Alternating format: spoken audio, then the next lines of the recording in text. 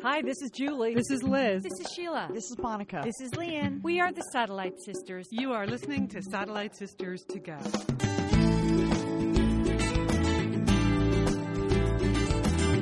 We are the Satellite Sisters. Welcome to the show. It is Sunday, July 24th.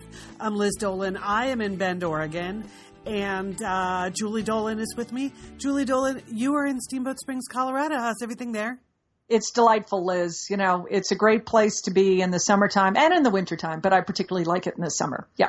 Actually, in the interest of full disclosure, because there's been a lot of talk this week about lying and not lying and plagiarism and not plagiarism, I should say it's not really Sunday. It's really Friday. It's really Friday. I know, Liz. I was really uncomfortable that you said it was Sunday because we're going to talk about a few newsy things. I know, and then I was thinking in my mind, what if something else happens? I know, okay? You're right. I take it all back. We are recording the Sunday show on Friday, people. Yes. Like occasionally we have a Tuesday show on Thursday. Now what you're getting is a Sunday show on Friday. But you're not really getting it on Friday. I think you're still getting it. Well, you're going to get it whenever I finish editing it together. So that's spirit, Liz. That's kind of a good tease, don't you think? Yeah, I do, Liz. Let's just keep people in their place, right? Listeners, don't get uppity about when you get your podcasts. You get them when you get them. That's how we roll here. We just want people on the edge of their seat, Julie. But we do have a special event in today's show. Later on in the show, we have an interview with Faith Salie. You know her as a contributor on the CBS News show Sunday Morning, which is a very, very fine piece of television. She's also a panelist on NPR's Wait, Wait, Don't Tell Me. So she's always super funny on that show. We've talked about this book. We mentioned that we were going to be interviewing her. It's a great read, perfect for the summertime. Yep. Yeah, the title of her book is Approval Junkie, Adventures in Caring Too Much. And she had me at Approval Junkie, because who doesn't relate to that as a concept, right? Anyway, so Faith Salie coming up later in the show. But first, Julie, can I just say we should have some special fanfare for this, but you called it, sister. You called it. I know, Liz. Can you believe it? There was breaking news that Roger Ailes, who's head of the Fox News department, is stepping down after nearly 20 years, one of the most powerful men in cable television, based on the allegations of sexual harassment. Now, we talked about this. I know that many people who listen to our podcast, and I respect this, would never watch Fox News. But there are a couple of excellent women over there. That's what I have to say. I have several sisters, several satellites of my own sisters that I'm sure have no idea where Fox News is on their cable channels. Okay? But I'm just saying that one of the people I admire because she was smart, always prepared, and had to work with dumbbells is Gretchen Carlson. Okay, dumbbells in the form of people, two men. She worked with these two men that were dumbbells. Yes, they were dumbbells. But she did not have her contract renewed. She was a daytime host over there. And shortly after her contract expired, she filed a sexual harassment suit. And I think, and took a lot of heat for it, Liz, taking on Roger Ailes, because he's so powerful. People criticized her and said it was just because she didn't get her contract renewed or she had low rating, all the awful stuff that you can expect. Well, guess what? Several other women that had worked for Fox News, we don't know whom, but have come forward and said, yes, indeed, the same thing happened to me. And so now Roger Ailes is stepping down. So, Liz, I've always admired the fact that you stand up, you speak your mind, and sometimes it creates a little backlash, but you have the courage to do that. And I really admire that. And I think this is a case where, Gretchen saw something that was not right, experienced something that was not right. She said she did it for her daughter and, for the next generation. And so hats off to her. That's what I say. Yeah. Yeah. I'm with you, Julie. Plus, I feel like it's a case where everyone knew this was going on for many years, but because none of the women in the organization were in a position where they felt like they could stand up and push back against it, it was just allowed to go on and on and on. So, when Gretchen stood up, that was sort of prying the lid off something that was pretty tightly sealed. And it sounds like when Megyn Kelly also stepped forward and said, oh, yeah, Oh, yeah. That was sort of the kiss of death for Roger Ailes. Well, okay. Well, interesting way to begin the political season. Just stay noisy. Yeah, that's stay right. Noisy. That's why we have noisy. That's hashtag stay noisy, people. We love it when you stick up for yourselves. All right. So it has been a long week of convention watching. At least you're a big Politico. Okay. Yes. And but here, as we have this discussion, I'll just tell you my framework for this entire political season is I just totally respect everybody's point of view. I just don't want to hear it.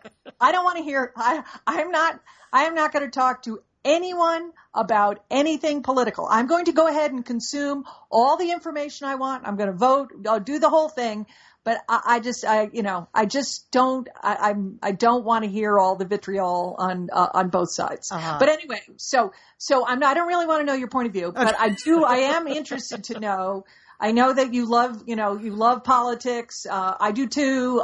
So what's your approach to convention watching, to convention coverage? Well, I got to say, Julie, I'm at sort of a technical disadvantage here in Bend, Oregon, because my setup does not include any kind of a DVR, right? So there's no recording device where I can, for instance, be out having a life and then also come back and see the news coverage that I want to see. Oh, because you like to watch multiple shows simultaneously. Yeah, okay. I do. Yeah. But I also know that I don't want to spend all of the week that just ended and all of next week just inside watching television. That's, and because of the time difference with Cleveland, it started at 5 p.m. every day this week. And that's just too early. You haven't finished having your life. So this was a particular problem last night. Last night was the big Trump speech, and also setting him up was his daughter Ivanka. So I wanted to see both of those, of course. But then I got a text from our sister-in-law, Susan, to say there's a beautiful outdoor music series here in Bend, Oregon that takes place in Drake Park, and they call it Munch and Music. So that sounds good. Two things I like: eating and listening to music. Okay, I'm in. So it's like food trucks and food stands, and of course a lot of artisanal beers and craft beers and things. And then they have a little band shell, and so people come and play music. Well, last night appearing, and this is free. So last night appearing at Munch and Music was the band The English Beat, who you may recall from the 80s. You remember English Beat? Oh, yeah. I think their most famous song would be Mirror in the Bathroom. Remember that song? I'll play it at the end of the show for anyone that does. I'll just take Don't sing it, but yes. Okay. Yeah. Carry on. Anyway, so Susan texted me and said, Fiona and I are going to Munch and Music. Do you want to join? And it was the English Beat. So yes, I really did. But it started at 5:30. Which is the same time when things are really heating up in Cleveland, with no DVR, Julie. I don't know. What was it? Great. I'm sure you had clammy hands. What was I supposed to do? Yeah. I don't know. You said no, right? And stayed home, didn't you? I said no and stayed home. I knew it.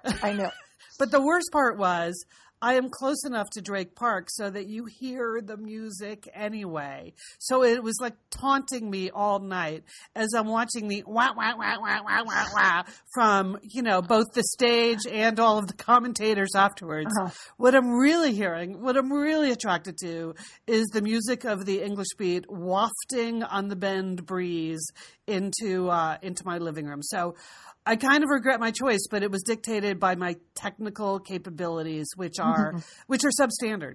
Okay, Liz. Well, I'm sure you're going to address that by next week. You got a big week coming up, right? Oh, good point. Maybe I don't know. There's just, I do have to figure out how I'm going to deal with that. Maybe the East Coast time zone would be a little bit better than, I don't know. But you're right, Julie. I do have to think about that. And as my granddaughter Alice always says to me, Nana, you have a phone. Okay, you have a phone, Liz. There's all kinds of live streaming things. I know. That you could have taken. It would have been kind of not, I don't know. To be at a nice little Munch music with your phone listening to the convention, that might not have worked. Yeah, I definitely don't want to be that person. Okay. You know? Okay. Not yet, anyway. Not exactly. Yet. And I hereby give you permission. If you ever see me being that person, you are allowed to tell me to stop. Okay, we'll pull you back. Pull you back. That's from the annoying. I mean, the whole point of Lizness, not business, is to be more present in my daily life, enjoying things, right? Yes. So, mindful. Yes, that mindful living, Liz. Yes. That's good. So sitting in the park, munching with music, while also listening to wah, wah, wah, wah, wah on my phone from CNN or whatever, that is not a good exercise of mindfulness. So okay. So I knew that I had to decide, Julie, and decide I did. Anyway, so you're in Colorado this week, partly because you and your husband and your sisters-in-law are digging out your in-laws' house. Both of your in-laws passed away last year. Yes. And now there's the house in the middle of nowhere. And did I mention it has a giant barn too, Liz? Oh, really? Also full of stuff? Oh gosh, Liz. Yeah. Just I took me to my knees when we opened the barn door and saw how much it was in there. You know, as my mother-in-law passed first, and then my father-in-law died last November. And, you know, one of the things he was very concerned about as he was dying was about this ranch, this house that they had built, and you know that this was their life. They lived in rural Colorado and they loved it there. And he kept like pressing my husband and my two sister-in-laws to, you know, like, well, what are you going to do? What are you going to do with the ranch? You know, he was very worried about it, and we didn't want him to worry. You know, we didn't, you know, as is in his final months, we didn't want him to worry. So we said, you know, we'll take care of it. Don't worry about it. But now I understand what he was so worried about was that barn, because there was so much stuff in. They had lived up there for like 45 years.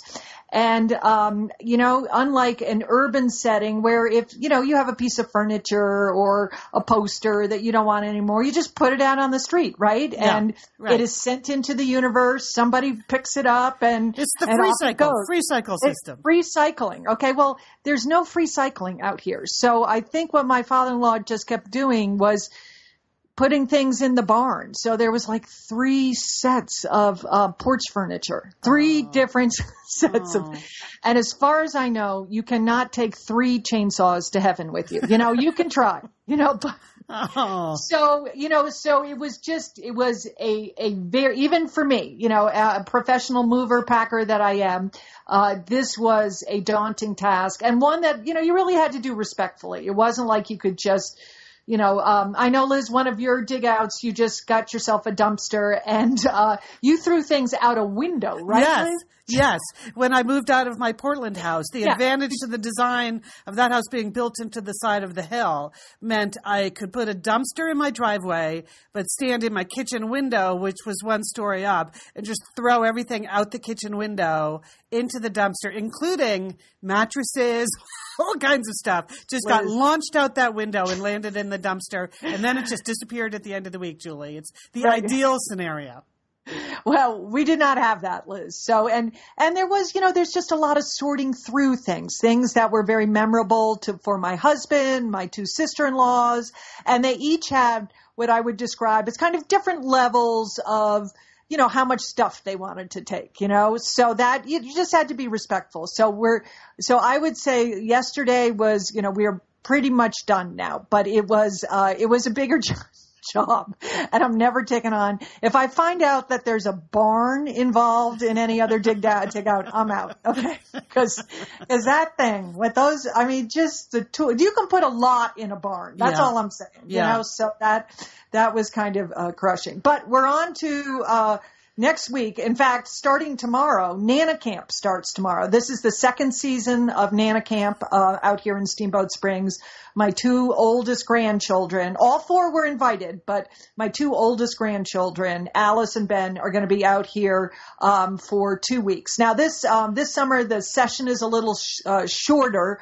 But it's a freestyle session, Liz. That's the theme, because I have nothing planned for them, you know, because it's a little later in the summer. And so while last summer I signed them up for as many free organized activities as I could in Steamboat Springs, like programs at the library and skating lessons and tennis lessons and, swimming, whatever. They're coming a little later. So it's all up to me.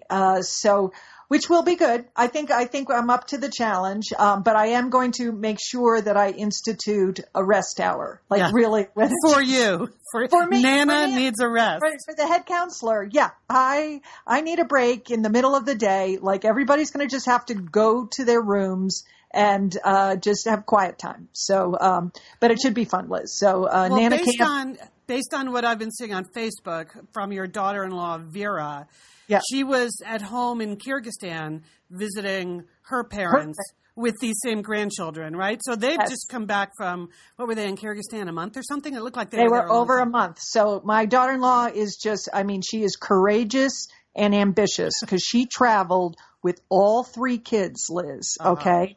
From Dallas to New York to Moscow to Bishkek, Kyrgyzstan. Okay. Wow. That is a trip. Okay. And then back again. And then you got to come back. Right. And then you have to come back. So she had them there. They were visiting with her parents. They had a wonderful time, and it's great for them because that's their Russian language camp. So they're only speaking Russian when they're over there. And that's, to be bilingual, that's a good thing. That's what I say.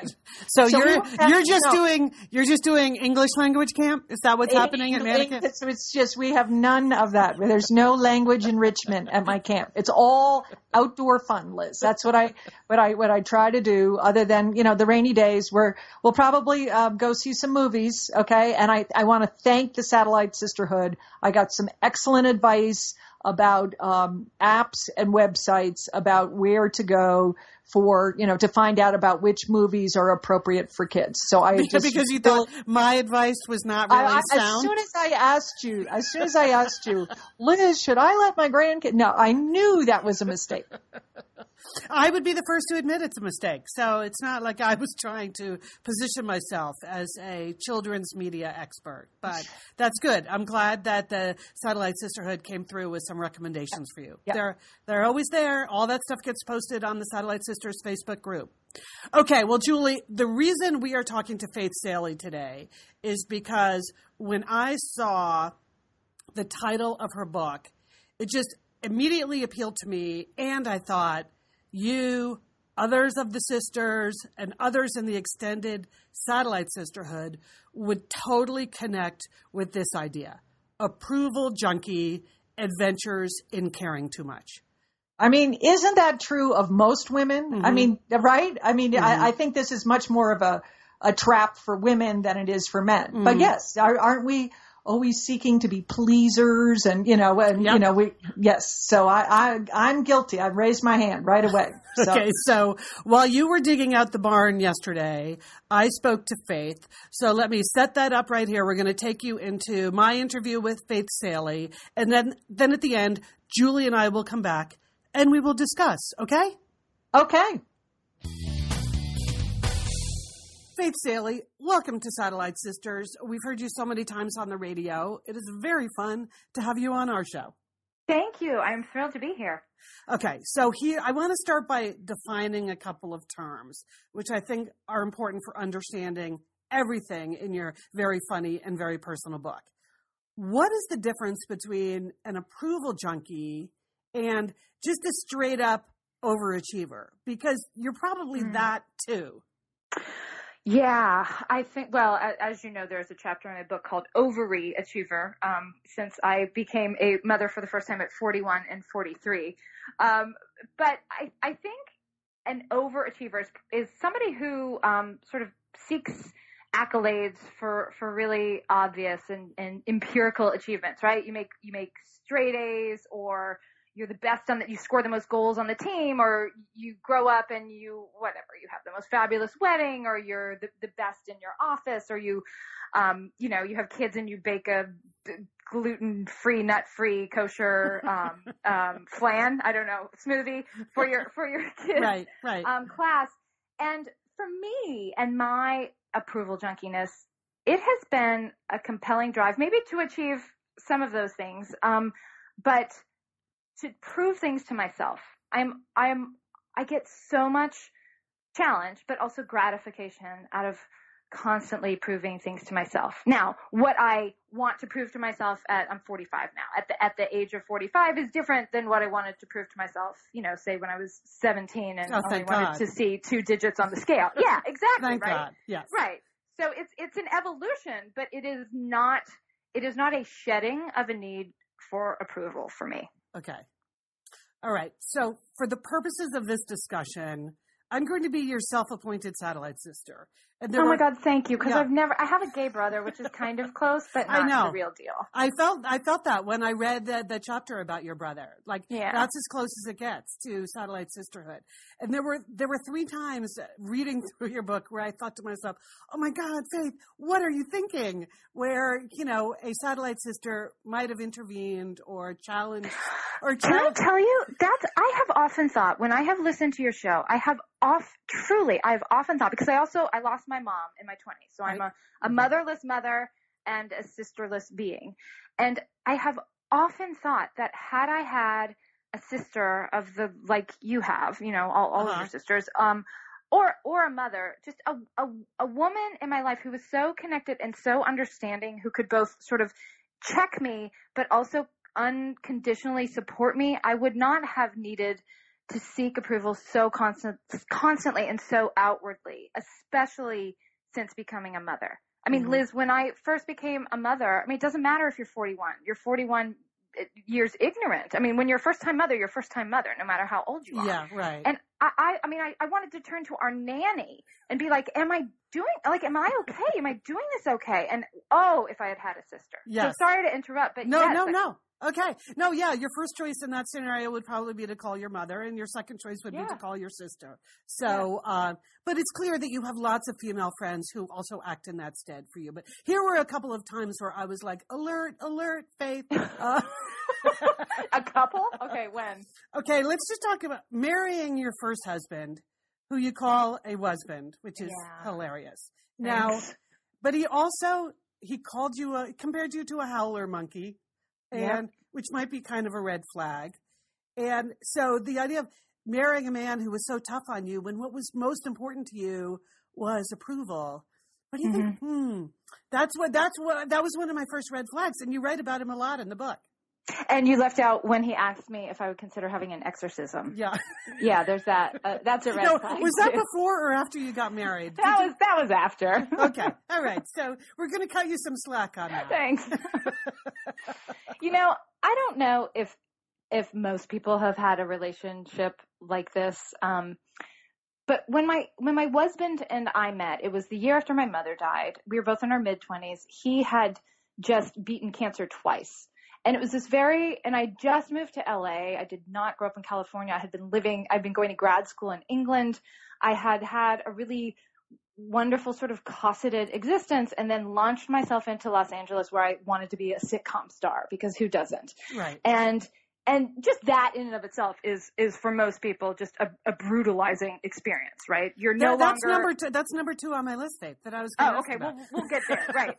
But, so it was a really incredibly, when I met my husband and fell deeply, madly, truly in love with him, it was a very vulnerable time. And I think we both, and as for him too, and I think we both thought we would find healing in each other. And it was, as it always is when 2 people fall in love, no matter what their future holds. It was amazing. It was perfect. I was his dream girl.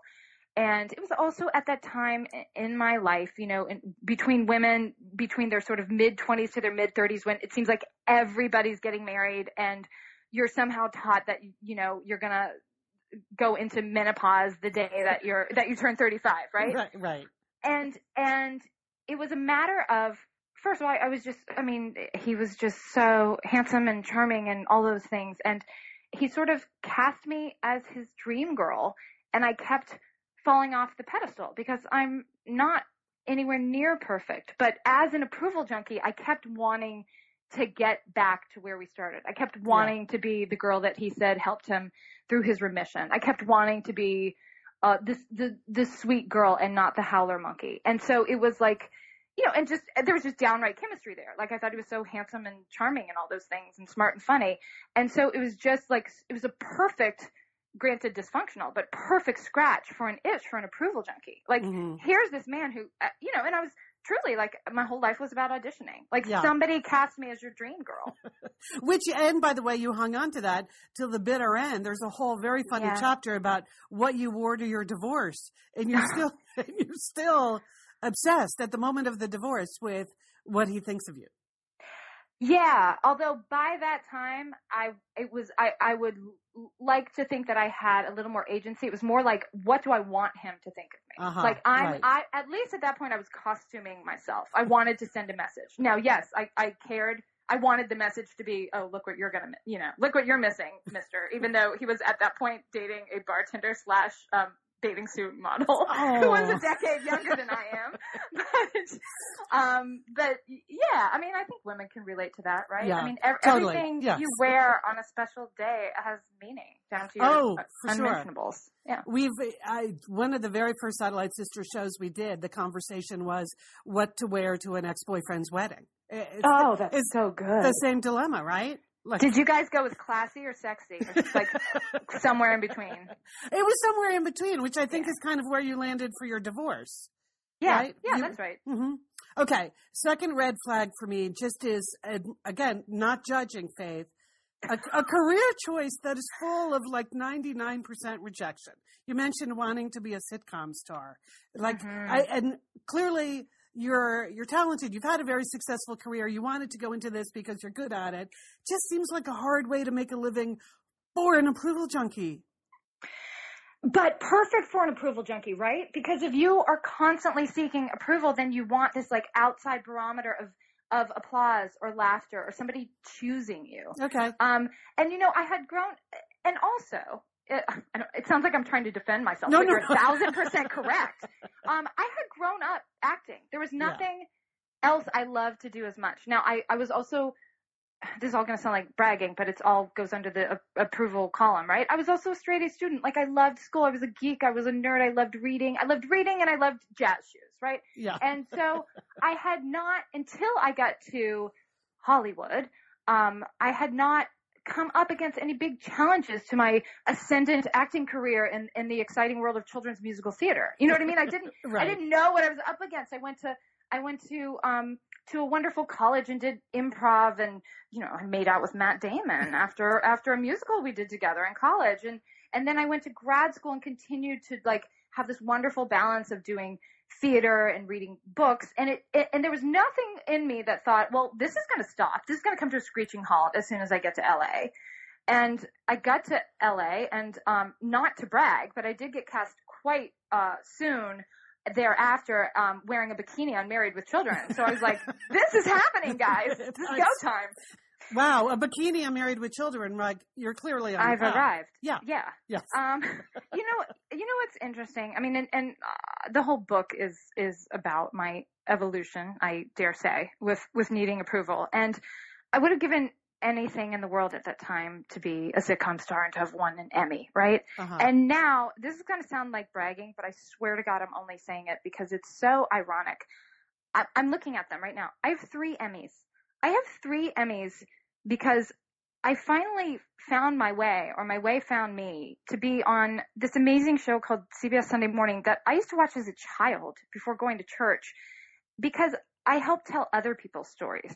Like, taking the spotlight off of me and stopping seeking approval and trying to fit into everybody else's script, and learning to script myself and help other people tell their stories, changed everything. And by the way, I only have these Emmys because I'm a part of the show. I did not get an Emmy on my own, but they're still gold and they're still shiny, and they're really cool to have, but in this sort of healthy way, they mean so much less to me than what I thought I wanted 20 years ago, if that makes sense. Isn't that the beautiful thing about aging, though? I mean, yeah. I know we don't get a lot of reinforcement for growing old, but there are so many excellent parts of aging. And that is one of them. Perspective on your actual life. Yeah. Yes. Yeah. And I know everything I'm about to say is such a cliche, but like, besides the big game changer being moving from acting to being more of a journalist and an interviewer, and I like to say like a midwife to other people's stories. The other thing, of course, is motherhood. I mean, if it doesn't change you, you don't have a pulse, you know? Yeah. And to realize, and it came so late in life to me, to realize like what's so important. And now I'm happy to tell you that I've gotten to the point where I know I'm a good mother. I don't have to ask a nanny. I don't have to ask my mother-in-law. I'm not the world's greatest mother, but there is a sense inside me that I know I am the best mother I can be for my particular children. So what do you think is the best part and the worst part of being an older mom? And I only call you older mom because you call yourself that a lot in the book. But yeah, you know, it's not, I mean, I don't feel old. I don't feel old at all. Occasionally I look around, like my son's 4 and my daughter's 2. I'm 45. I have a 2-year-old. It's not unheard of, but it is anomalous. And I guess to answer your question, the hugest thing is gratitude. I mean, that's, I'm so unbelievably grateful. I constantly say to my children, thank you for choosing me. Aww. And the other night, my son said, Mommy, I chose you because you're so happy, which I thought was really nice. Oh, wow. And it has to be gratitude because you just have, when you want something so much for so long and don't know how you're going to get it, and then you pray for it and pay for it in equal measure. As my children came to me, and as their father came to me, you know, he's my second husband. There's such a measure of gratitude in that too. Sometimes being an older mother is the sort of poignancy of it is almost onerous. I look, I don't mean to detract from anybody who has kids in her 20s or 30s. Maybe they feel it all the time like I do, but I mean, almost every moment of the day, I'm like, oh my God, I am so, you know, even if I'm exhausted and they're driving me crazy, I am so lucky. This is what I wanted. I am so lucky. This is so hard, but this is what I wanted. And it's, sometimes it's annoying. Like I wish I could just have a moment that I'm not trying to remember to write down or thanking God for. And then the hardest part is, for me personally, is that I guess for as much as an overachiever as you have, you know, been kind enough to call me, I also feel weirdly like a late bloomer. And my career, the gratifying part of it, not the sort of sadistic part of it or masochistic part of it, started blooming in my very late 30s and early 40s. And if you had ever told me back when I was wearing a bikini and married with children that you'll be so much more successful when you don't want anyone to see you in a bikini and you're sleep deprived and you have hardly any time to do anything, I wouldn't have believed it. So at the same time that my personal life has become so engrossing and fulfilling, I also have this career that has taken off and has offered me so many exciting stories to do and to write. And and I hate using this word because men never use it, but it's the balance. I hate using that word. I hate myself for using it. You're in a safe space here, Faith. I know. You can use balance on Satellite Sisters. Do you guys ever adopt sisters? Sure. Yes. Oh my God, can I please just come under your wings? No, but balance is like it can't be a noun anymore. It has to be a verb. It just has to be a verb for me, and it changes every day. You know. Well, as an approval junkie, I do have to give you props for choosing some pretty risky baby names, Faith, because, you know. Risky? Is that a euphemism? No, I'm just saying those are the kinds of baby names that, you know, pop culture commentators like yourself could get. They're mockable. You need to. Okay, so here's my thing with baby names. I'm really specific about this. Okay. First of all, and I don't even think we have time for me to go into the last name thing. I just don't have time for women who don't give their own children their own last name. Okay. Anyway. So my thing about names, I think names should be not made up. I don't understand the names that are made up. I think like Avery, that's an office supply, and Addison and Emerson, Emerson's a college in Boston. I don't get it. So they need to be not made up. They need to be not trendy. Like, why would you want to name your kid Olivia if there are going to be 4 other in her class, right? Mm-hmm. I'm making so many enemies right now. I'm enjoying the fact that you're so judgmental about this. Oh, I don't know why. Instead of live and let live, I gave my kids risky names, and so you can too. But no, okay, go ahead. Okay, more rules on this? Here's my third, and then I'm going to ask you to edit this all out because you're right. I sound like a real judgmental a howler monkey. And the third one is it should mean something. It should mean something. Mm-hmm. So I named my son Augustus. He's my husband's favorite character from all of history. And we were married in Rome, and our son was conceived in Rome. And Caesar Augustus left Rome. What was it? He came to Rome, a city of bricks, and left it a city of marble. So we hope our son improves the world. I like it. And then our daughter Minerva, that's the Roman equivalent of Athena. So she's a goddess of arts, wisdom, and war. But we named her when we were walking through Piazza della Minerva and went into the church of Minerva in Rome, and we're lighting candles for her when I had just found out that I was pregnant with a girl. So that's where those come from. But you're right, I'm too judgmental. What are your kids' names? No, I don't have kids, and I don't judge. But it is funny that it is like a full-time pop culture job to mock people. But I didn't name them after like a fruit or. I'm not judging. I do not judge. Wait. No, now, when you say that, do you truly not judge, or do you judge? Are you just good at your job and you don't judge in an interview, but like deep in your soul, you're judging a little bit? And let me think. I mean, anybody.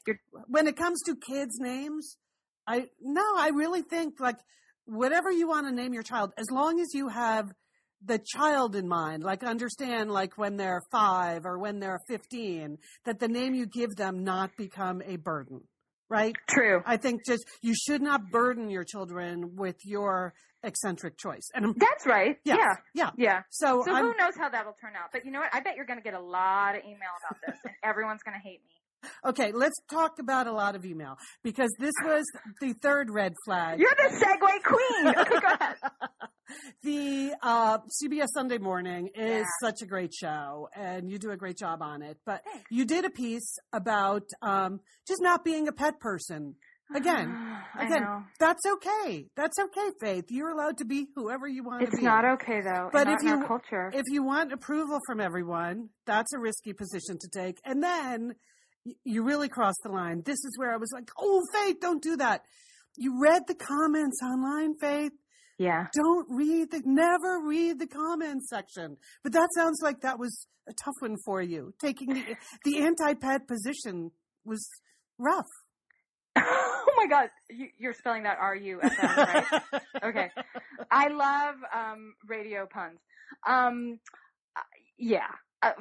Look, I would argue that maybe it was that was a big learning moment for me, both in realizing if I'm going, one of my roles on Sunday Morning and just in my career is to do commentary. And in order to do meaningful commentary or trenchant commentary, one has to have an opinion. Exactly. So that was actually a big turning point in my career, as a journalist and commentator, and as an approval junkie, which is, look, if you're going to have an opinion, you're going to make enemies. You just always are. And I would also say that if you're a woman with an opinion, you're going to make more enemies. And your enemies are not just going to disagree with your opinion. They are going to tell you that you look ugly. Like in a way that they don't tell men that. No, I'm convinced of this. I totally agree. Right? Which is why the comments section is the danger zone, not the having the opinion. Yeah. Yep. No, you're right. And that was a watershed moment for me, because I've done lots of commentaries on Sunday Morning. I had been on Fox News twice, talk about, not reaching your target demo. And I've always gotten negative and positive feedback. But if you dare say, women can say they don't want to have children, and that's fine. And it is fine, by the way, more power to you. If you dare say you don't want to have a pet, you're a horrible person. You're horrible. And as I tell you this, Liz, I'm looking at my husband's dog. He's a really sweet dog. He smells, but he's so sweet. And he's on the floor in front of me. He's a rescue dog. He's a wonderful dog. I just didn't want a dog. I know. Anyway.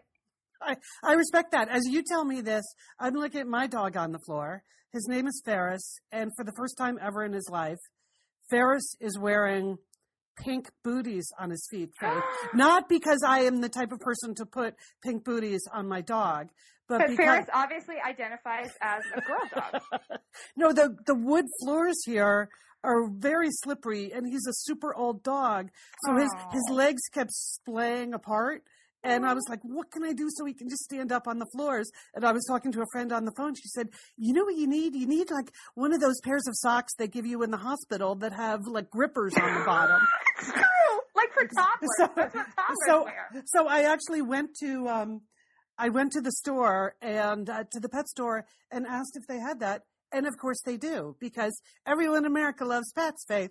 That's why they have that product. And everyone in America hates me. Yes. No, you're right. And by the way, I just want to be clear on this. I'm not at all judgmental about the name Ferris for your dog. All bets are off with dogs. You can name them anything.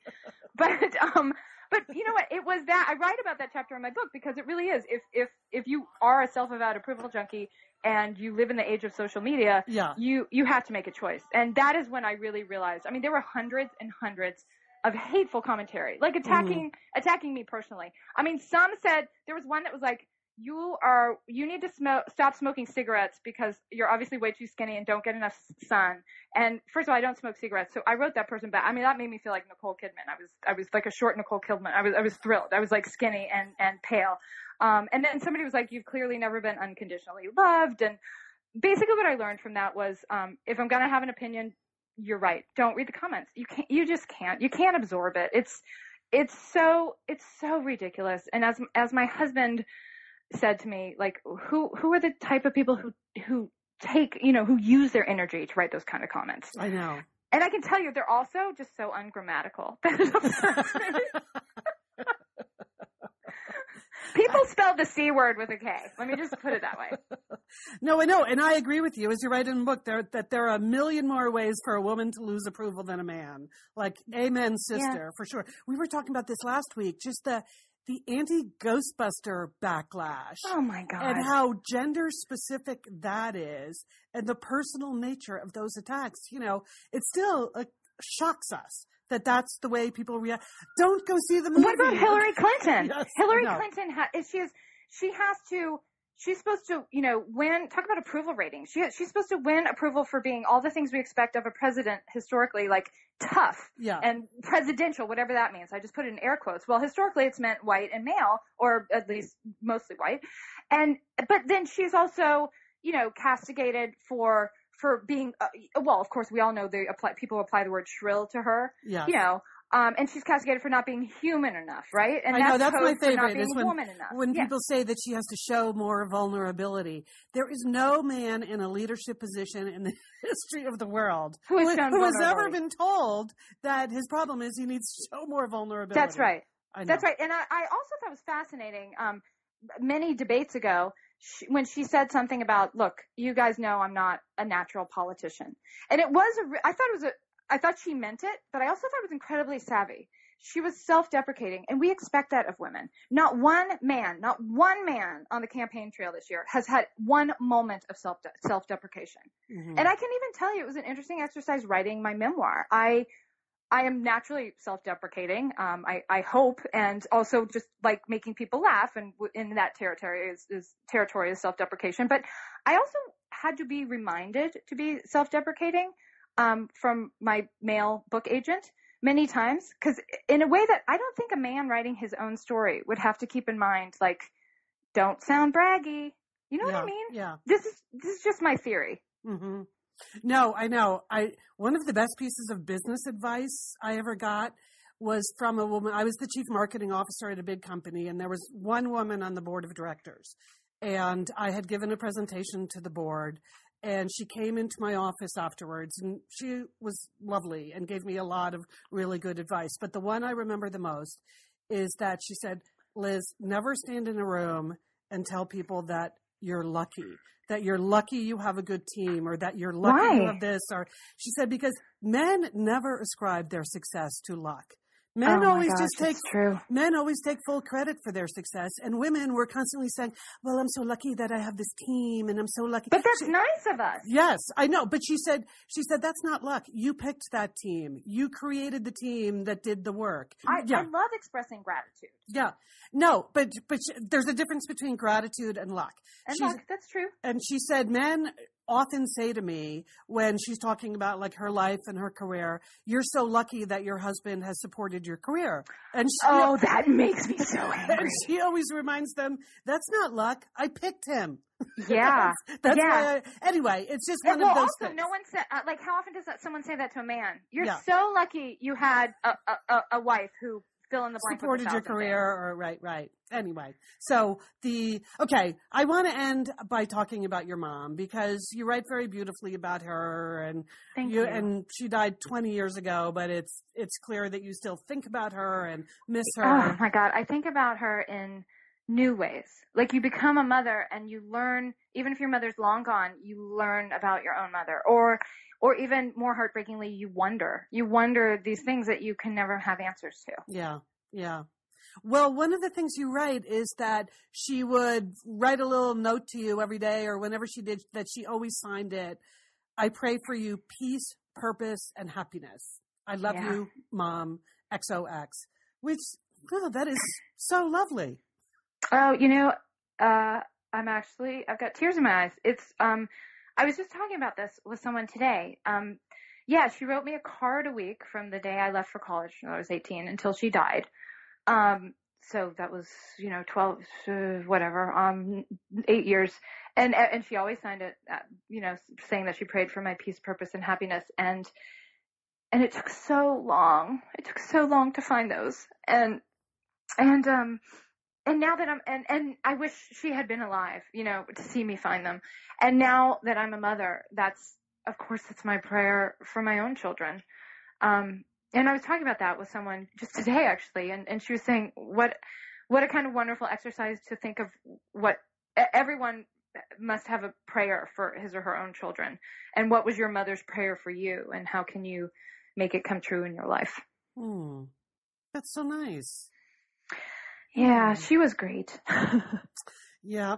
Well, I'm happy for you that you feel like you have achieved a level of peace, purpose, and happiness that your mother wished for you. Thank you. But I got to say, the peace that comes and goes. Having kids around is not the most peaceful thing. But well, good luck with that, and thank you so much for joining us on Satellite Sisters. Faith Salie, it's really been a pleasure to talk about Approval Junkie, Adventures in Caring Too Much. Good luck. Look, I'm gonna say that I feel lucky to have talked to you, and grateful too. Thank you so much, Liz. All right, thanks, Faith. Bye. All right, we are back. That was fun. It was really a lot of fun to talk to Faith, Julie. You read the book, right? I love this book. Liz, when I was reading it, I was actually like snorting. I was laughing so hard, in part. I mean, I love, she has the term, she got me at the term wasband. Yes. That's her term for her ex-husband. She calls him wasband. Okay, very funny. That is really funny. But there's also, I mean, so many parts of the book that were really tender. I mean, she writes very lovingly about her mother, and she talked about her mother just now, and, finding her mother's recipes for baking. And she became quite an accomplished baker just because this is what her mother did. And that, that kind of choked me up, because I know I have some of Mom's recipes. And when I see her handwriting, that loopy little handwriting, it just, I don't know, it just makes, making whatever, the pate or whatever, that much more special, because it was something that our mother always did. So I love that. Yeah. So the book is great. And I think that's why Leanne every 4th of July posts our mother's recipe for blueberry muffins. Which would seem like a simple thing, a blueberry muffin. But Edna Dolan's blueberry muffins were complicated. Pretty darn she good. Made it more, they were pretty good. And a very high blueberry to muffin ratio, which I think is the key. Anyway, what else did you want to comment on? I just am chuckling that, again, Faith is asking Liz Dolan for advice on kids. I love this. I wanted to just shout out. I mean, it's like, Faith, it's Liz. Don't ask her. You're just going to get the worst advice about kids. from Liz, but she's so earnest and just, that was really cute. No, I think the idea that she understands the power of a sisterhood is that was really nice. And when you read her book, when you read the acknowledgments at the end of the book, she's got many, many female friends who have helped her through many of the tougher parts of her life's journey, shall we say. So anyway, that was very enjoyable. I had to bring up the pet thing, Julie, because if you know our position on hashtag stay noisy, like if you want to stay noisy, then you also have to be prepared to take the heat. And clearly we at Satellite Sisters, we are pet people and she is not. But I confessed about the pink booties to Faith because I felt she would understand. Well, I don't know what she'd understand. I'm shocked to hear about the pink booties. Pink? Did Ferris approve pink? No. And actually, I feel bad about the pink, I have to say. So the idea is, he's so old that sometimes he has trouble standing up, but especially on floors that are slick, he has trouble either getting up or standing still without his legs splaying apart. So as I explained when I was talking to Faith, I was talking to my friend Mary on the phone, and she's the one who said, like, get him some of those hospital booties. But when I went to the pet store, they had small, medium, and large. He's a medium, they kept telling me, 30-pound terrier-ish is a medium. And the only color they had in medium was pink, Julie. Okay, well, he loves you. Ferris loves you a lot to wear pink socks. I'm just saying. That's the key to it. That's the essence of a dog right there. Okay, she wants to put these pink things on me. All right. I almost didn't buy them. I walked out the door like, I'm sorry I cannot buy pink. And then I got to the parking lot and I'm like, that's insane. I know. He doesn't really care what color they are. He's probably colorblind. I know. I think he's totally blind at this point. I don't think he can see anything. Oh. So I turned around from the parking lot and went back in and bought the pink, just rationalizing he doesn't really know they're pink. And why do I care that they're pink? Yeah. Are they working? Is it helping? Yes, it is helping a lot. Yeah. It's helping a lot. And he will occasionally tear one off with his teeth. But I can't blame him. Can't blame him. No, I would do the same thing if somebody tried to put pink booties on me. So in that we are together. So there you have it. Wow. Been a busy, busy week here at Satellite Sisters. Yeah. So we'll be back next week, of course. Yes. I'll have a full Nana Camp first week report. And you're going to continue to do nothing there in Bend. That's your strategy. Yeah. That's my strategy. Yesterday, I ordered some Nespresso pods. So that was the big accomplishment yesterday. Way to go, Liz. Okay. Oh, no, I also went to deep water running in the pool. Have you ever done that? That is exhausting. Can I just say? Like, I actually had to take Advil last night before I went to bed. I don't like running, so I'm sure I wouldn't like it in the water. I'm sure it's hard. It's hard. It's hard. It's better than it is on sidewalks, but it's still hard. Anyway, so I did that. And on Sunday, actual Sunday, not fake Sunday, I have a VIP guest arriving, Julie. And the guest has a member of her family. So the VIP guest is our former executive producer, Corny Cole, will be joining me here in Bend, Oregon, which I'm very excited about. And with her, on what she called an epic road trip on her Twitter last night, will be her dog, Bitsy. So that will be fun. Okay, do you think Bitsy's going to be jealous because she doesn't have pink socks? I don't know. Knowing Corny, Bitsy may have many selections of socks, including pink. Okay. Corny is all about the dressing up her dog, which is something I've never. She believes in Halloween costumes for dog. The picture she tweeted out yesterday, if you check her on Twitter. I saw that with the goggles on the dog, on Bitsy. Yeah. Driving goggles. So if Bitsy has driving goggles, she probably has pink socks. Anyway, so they will roll in here on Sunday, but our plan is to do the Tuesday show on Tuesday, right? That's the plan, Liz. Okay. All right. Well, enjoy your weekend. You too, sister. Anyone who wants to stay in touch with us, the best way to do it is to join our Facebook group, the Satellite Sisters Facebook group. You can like our Facebook page, which is where we post news from us. My Twitter handle is at @SSLiz. Julie is at Julie Satsis. Leon is at Leon Dolan. And or you can just follow at Sat Sisters. That's probably the easiest. That is the easiest. Yeah, that's definitely the easiest. And if you get a chance to review our show at Stitcher, at iTunes, that is really helpful to us. So have a great couple of days, Julie. You too. Good luck with the launch of Nana Camp. We are the Satellite Sisters. Don't forget, call your Satellite Sister.